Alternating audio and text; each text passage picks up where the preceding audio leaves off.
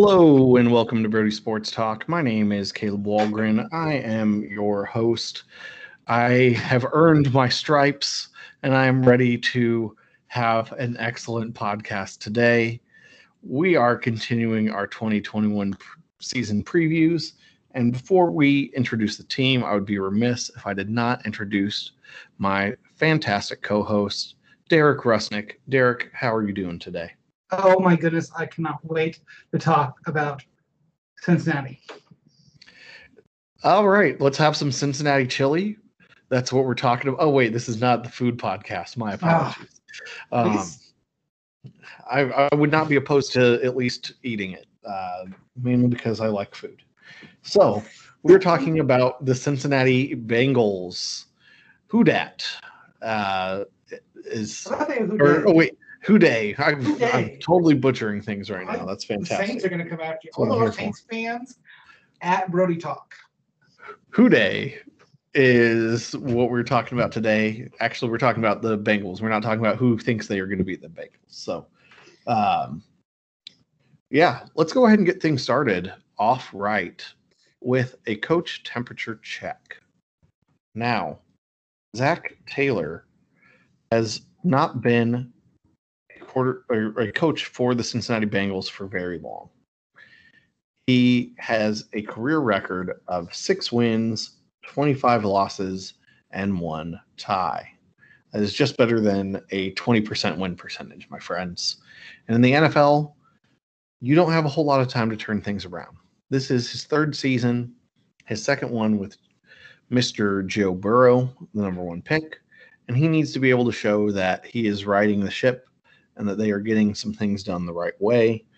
Otherwise, maybe they fired Marvin Lewis for nothing. That's funny. So Zach Taylor, I like him. I know he came over from the McVay Shanahan-esque coaching tree as well. He is a former Nebraska Cornhusker, and for those of you who are here in Oklahoma where we record, he is from Norman. So, what's not to like about the guy? Other than, like I said, he's 6, 25, and 1. And when that is the case, if I were going to put a temperature on his temperature check, I would put it not quite into like burning red, but I'm going to put it up in that Cincinnati Bengals orange. It's pretty bright. It's pretty fiery. It's not comfortable. And I think that Zach Taylor could be at risk of being fired. When I pulled up the list of which NFL coach would get fired first, at least the odds for that, he was in the top tier, right behind Cliff Kingsbury. And so it's definitely something where people are going, I feel like Zach Taylor could be at trouble here. I'm not sure that I feel like he's had that much of an opportunity to show anything because they haven't had the players, but he's still trying to do his thing. So, Derek, do you think that Taylor is going to get the boot after this season, or do you think that the Bengals kind of stay loyal even despite underwhelming results? So, if Joseph Burrow is healthy all year and AJ Green stays healthy all year, and if this is only a don't shake your head. AJ Green is on the Arizona Cardinals. What's the T. Higgins, Jamar Chase? T. Higgins. I am so sorry, Bengals fans. I caught him the first time. I'm the one who messed up this time. I don't look at my notes properly. T. Higgins, if they are able to keep their wide receiver healthy, and they can see the offense play well under Zach Taylor, then he gets to stay around a little bit longer. He's going to have to get close to 500 this year if he wants to stay around. He's got to start bolstering the record. If everyone's healthy and they just fall flat again this year, I think that Zach Taylor goes and takes a position elsewhere next year. I definitely would not be stunned if that happens, although I I kind of want a resurgence from the Bengals.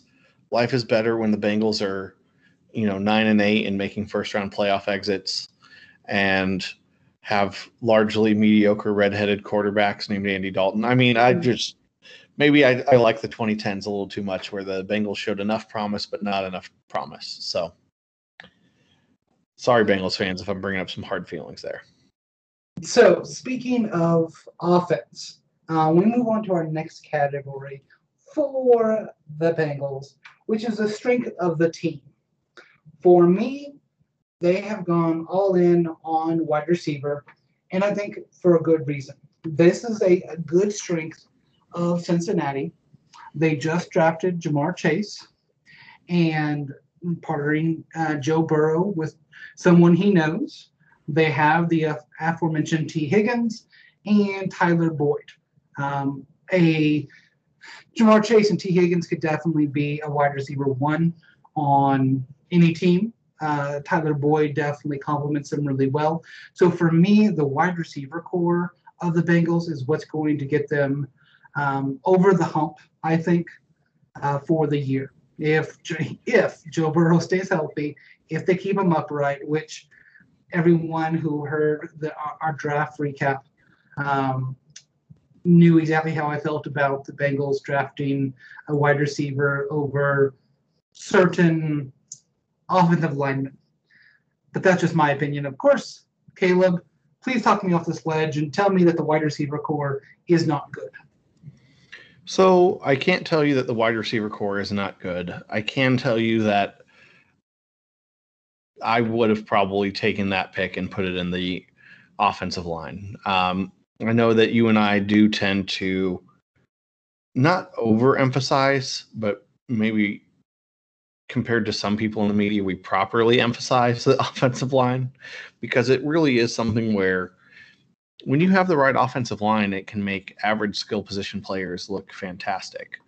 Whereas if you have a bad offensive line, your skill position players are going to be running for their lives and hoping to not be hurt. I mean, how many times the past few years have we looked and Joe Mixon's been hurt? Joe Burrow got hurt. AJ Green was hurt. Granted, he's not running behind the O-line. But it's not been running for the Bengals anymore, clearly, because I don't update my notes.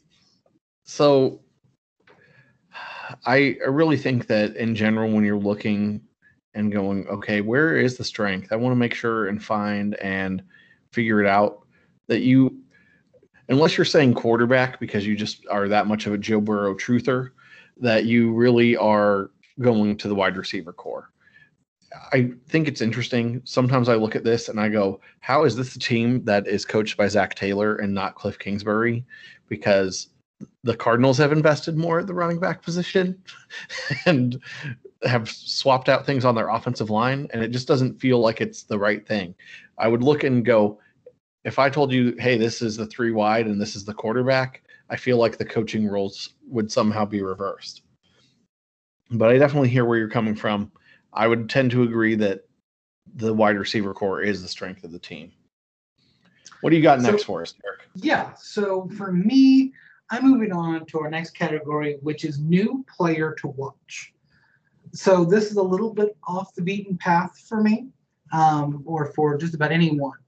But the Bengals signed cornerback Eli Apple this offseason. Really low cost, a 1-year, $1.2 million deal. He is very low risk, very high reward. So bringing in a veteran like Eli Apple to, one, give you depth at the cornerback position, which everyone needs depth at that position because you can get injuries very easily. You can swap out. You can do different packages with someone like Eli Apple. And so for me, financially, this makes sense for the Bengals so that, frankly, he doesn't play well. They can find another roster spot for someone up off the practice squad or something like that. If he plays well, if he plays like he used to play, he will make his money and he'll go get a contract elsewhere next year, or maybe he re-signs if he likes the defense there. But bringing in depth at cornerback, bringing in some veteran leadership who can teach, because that's what you pay $1.2 million for. Is you're going to be a cornerback coach while also playing cornerback a lot of the time. So that's my new player to watch. That's who I want to see, because we know what the offense is going to do. We need to see if the defense can stop anybody. So I want to add another player on the defense, because it's someone who does not have the name recognition, but had some pretty awesome production last year for the New Orleans Saints, and that's Trey Hendrickson. Yeah. Now, most of you may not recognize that name. It's a fairly generic sounding name, but he is 6'4", 270, and had a relatively unknown career until last year when he started 15 games for the Saints, went out and had 13 and a half sacks and 25 quarterback hits. Basically out of nowhere. If you're not sure, TJ Watt led the NFL with 15 sacks last year, and Aaron Donald was tied for second with Trey Hendrickson at 13 and a half. That means he had a good season, y'all. So I know in general, sometimes you hear 13 and a half and you're like, well, that doesn't sound like that's very impressive. Well, not very many people impressed getting at the quarterback last year. Maybe that's part of why we're talking about it so much, is why people need to get better at it.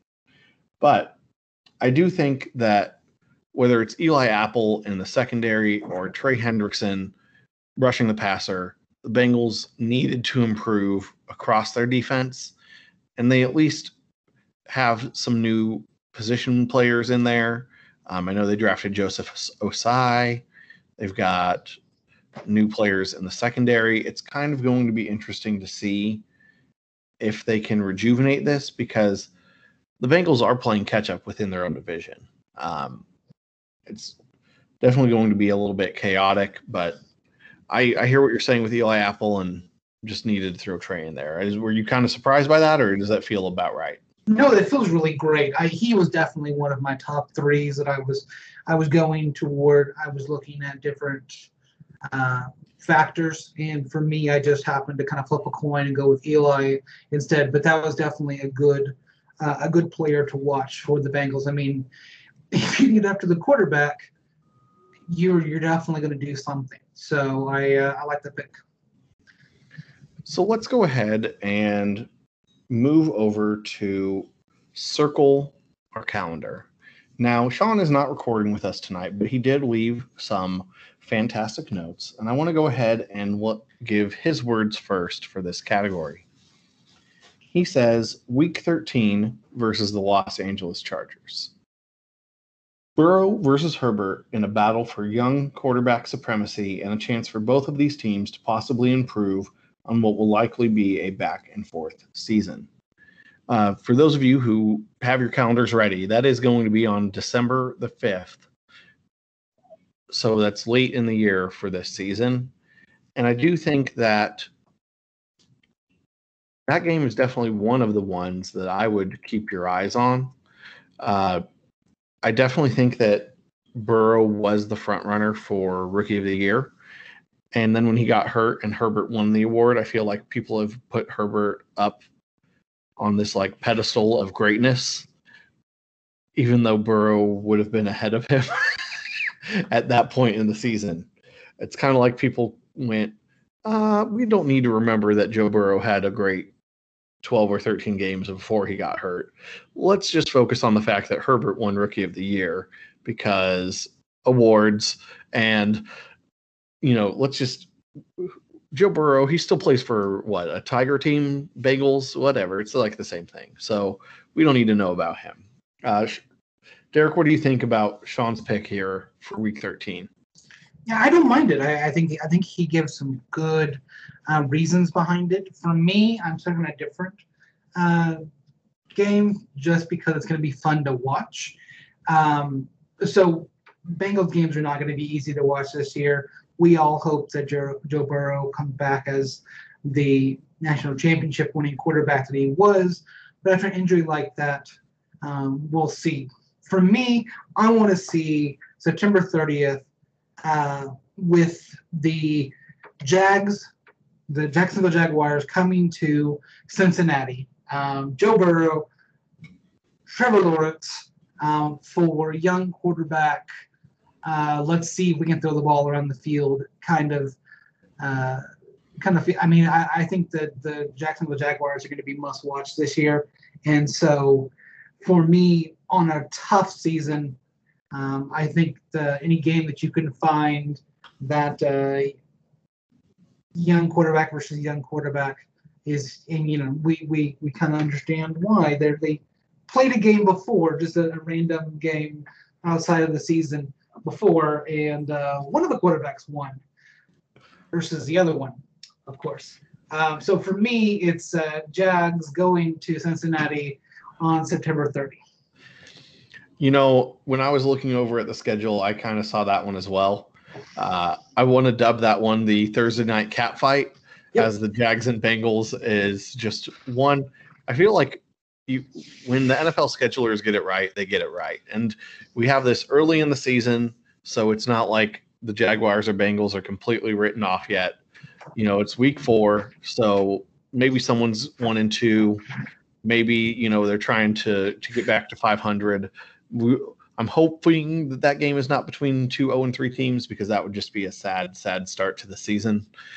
And that would mean that I'd only be watching if I have something like Joe Mixon on a fantasy team or something like that. So I really am like that one. I also think that in general, if we're going to talk about cat fights, because I can't get enough about saying that I also love the October 17th game in Detroit where they take on the Lions. Yeah. Especially because those are some winnable games. I mean, let's face it. We just talked about their coach being on the hot seat. They've got to find ways to win games. And if you're not going to be able to beat teams like the Jaguars and the Lions, who drafted up near you this past year, you might not be going in the right direction as quickly as you would hope. New coaches, by the way. So Zach Taylor has some NFL experience. The other two don't. Urban Meyer, no NFL experience. Dan Campbell, no head coaching experience. Interim head coaching experience, but I guess that doesn't really count when he was the interim head coach of the Dolphins after like Bullygate and all of that random jibber jabber that happened several years ago. Okay, I apologize, Mr. Dan Campbell. Please don't come bite my knees. Yeah, we want Derek to keep healthy knees, so we're gonna try to keep him safe. Next up, let's go ahead and talk about the over/under win totals for the Cincinnati Bengals. The Bengals are projected for 6.5 wins this upcoming season. I'm going to make this one fairly easy and say that I just don't see a way for them to turn it around in this staunch competitive division with the Steelers, Ravens, and Browns. I mean, you've got 6 of your games right there, and then you have 11 the rest. So even if we said you win over half of the rest of your games, but you lose out in your division, which is quite possible, you still have 6 wins. That's not enough. So I'm going to say that the Bengals end up falling short. I think they're probably closer to 5 wins. I know in general, Sean agreed with me on this, and we both said under. Clearly, that means we both think that the Bengals are missing the playoffs. Just want to make sure I throw that out there.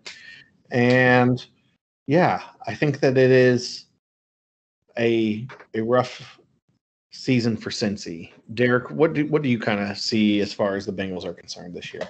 So we are going to go unanimous 3 for 3. I'm taking the under. And with that, of course, means they will miss the playoffs. I think that they're going to, push toward it, let's say 4 or 5 wins, something like that. But they maybe even get to a 6th win and just slightly be under the under that win total.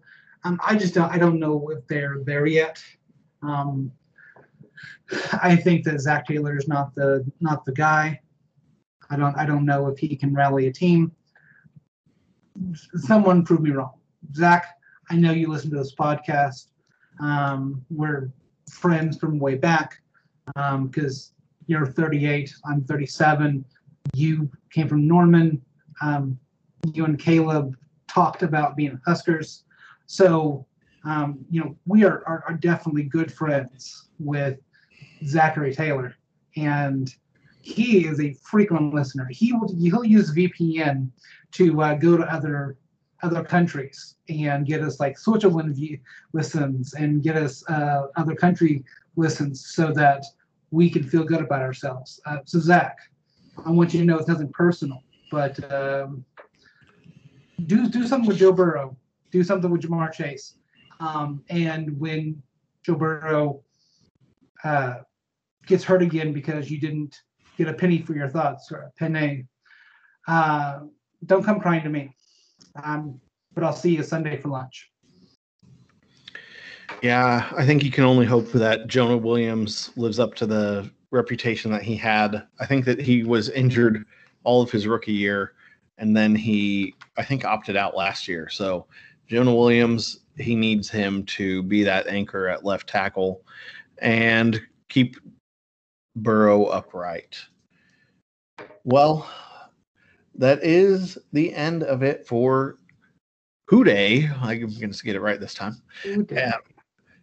I want to make sure to give a shout out and a thank you to those of you who follow us on Twitter.